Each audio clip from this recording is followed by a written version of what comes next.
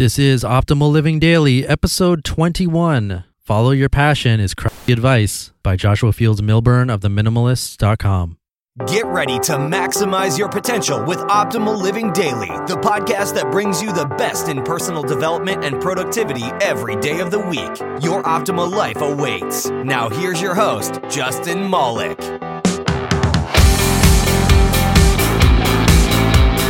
Hey, Happy New Year. This is the first day of 2016, or 2016. You know, for some reason, I have trouble saying the year as 20 instead of 2000. Don't know what the deal is with that. But anyway, I hope you're enjoying the holiday. Have you figured out what your resolutions and your goals are going to be? And if so, have you been listening to this podcast and has it helped you make your New Year's resolutions that much more likely to be achieved? Or did it convince you to not have New Year's resolutions at all? I think mine are all about building this podcast. I definitely want to make this a year where I can keep doing this for you sustainably.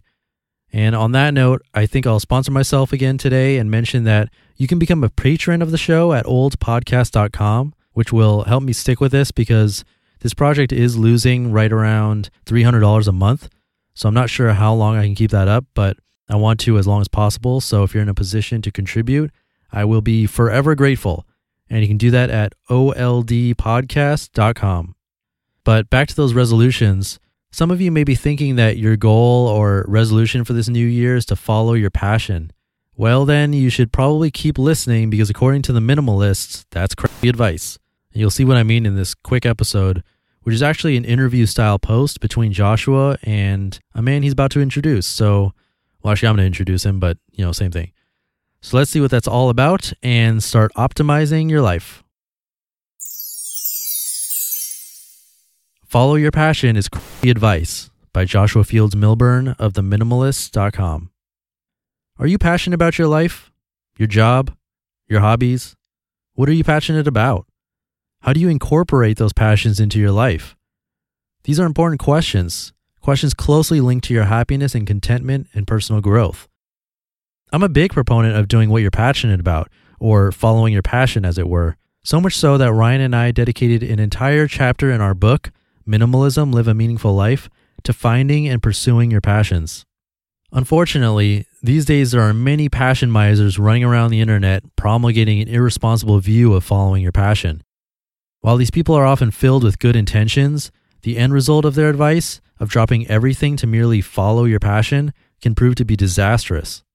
This summer, Ryan and I were fortunate enough to spend a few hours in a tiny classroom with our friend, Cal Newport, where we discussed life, habits, discipline, and why follow your passion is bullshit advice. Cal Newport, PhD, a 30-year-old assistant professor of computer science at Georgetown University, is interested in why some people lead successful, enjoyable, meaningful lives while so many others do not. Being a self-proclaimed geek, he's one of the coolest guys I know, Cal is not satisfied with simplistic slogans, e.g., follow your passion, or conventional wisdom, e.g., success requires stress. Instead, he dives deeper, looking to decode underlying patterns of success in all their nuanced glory. I've always respected Cal for his contrarian viewpoints.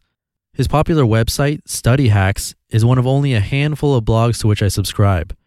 Over the last 2 years, Cal has helped me shift my perspective on several key areas of my life, including the oversimplification of mantras like follow your passion.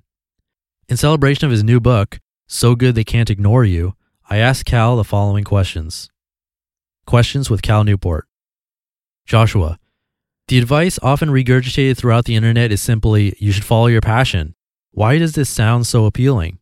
Why is this bad advice? Cal, it's appealing because it's both simple and daring. It tells you that you have a calling, and if you can discover it and muster the courage to follow it, your working life will be fantastic. A big, bold move that changes everything. This is a powerful storyline. The problem is that we don't have much evidence that this is how passion works. Follow your passion assumes A, you have pre-existing passion, and B, if you match this passion to your job, then you'll enjoy that job. When I studied the issue, it was more complex. Most people don't have pre-existing passions, and research on workplace satisfaction tells that people like their jobs for more nuanced reasons than simply they match some innate interests. Joshua, You advocate cultivating your passion instead of following your passion. What are the key differences? Cal, follow implies that you discover the passion in advance, then go match it to a job, at which point you're done.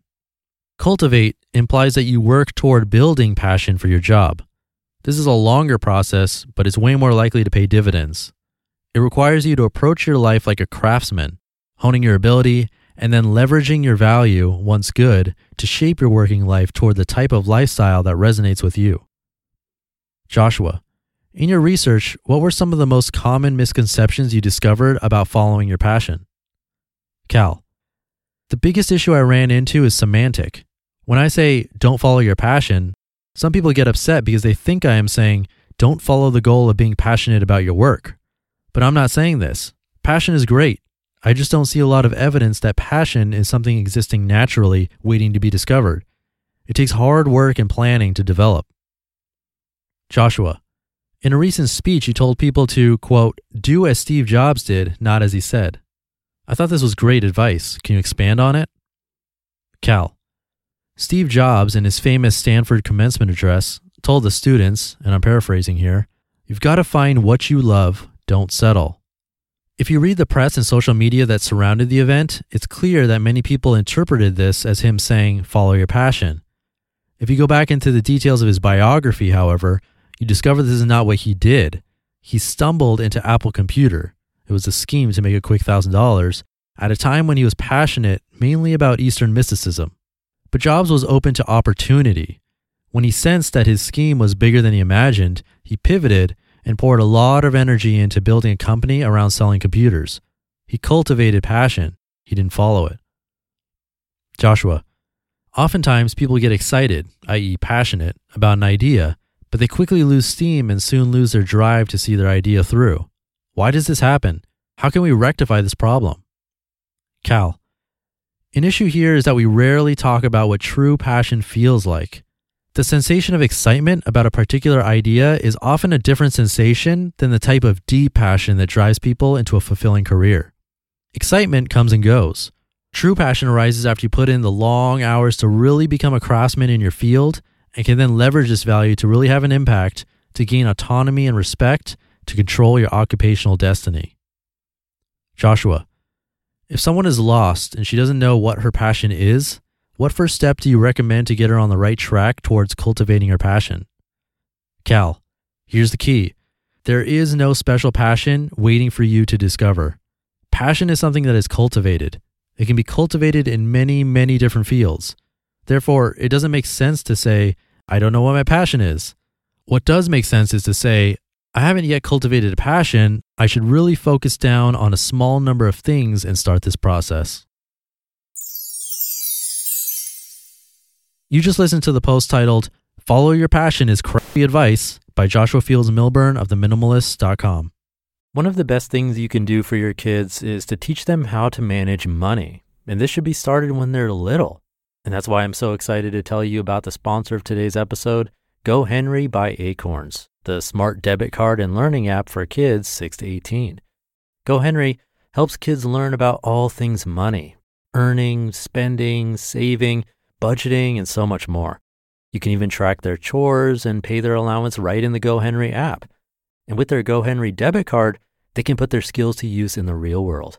Plus, parents can set spend limits and get real-time notifications whenever their kids use their cards. I seriously wish I had this as a kid. I had to learn about money the hard way as an adult. If my parents had set me up with GoHenry as a kid, learning to adult would have been so much easier. Set your kids up for success and get started today at gohenry.com/old. Terms and conditions apply. Renews from $4.99 per month unless canceled. I think one of the big takeaways there is that we shouldn't confuse passion with excitement, and that passion actually comes after spending a ton of time with a craft or playing the long game, as they say. It's definitely applicable to me with this podcast. It's something that started out as, and I even called it a passion project, but as I'm now in episode 21 and I see how much work is involved, the dynamics change. I still get excited when people write to me or tell me that they listen to every single episode. You know who you are. But the passion and drive back when this was just an idea was a different thing. For me now, it's really about sticking with it, honing the craft, improving upon it, learning more about it, and cultivating it, as Cal said. And on that note, like I mentioned earlier, this quote passion project of mine does lose a couple $100 every month. So if you're able to contribute, become a patron of the show, even if each listener contributed 25 cents an episode, this would be a lot more sustainable.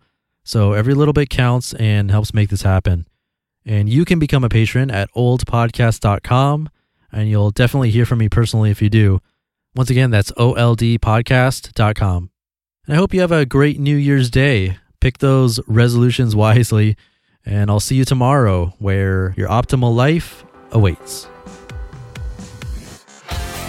You've been listening to Optimal Living Daily. Be sure to hit the subscribe button to stay up to date on each new episode, and head to oldpodcast.com. That's oldpodcast.com for a free gift, as well as more actionable tips and resources to help you maximize your potential. Thanks for joining us, and remember, your optimal life awaits.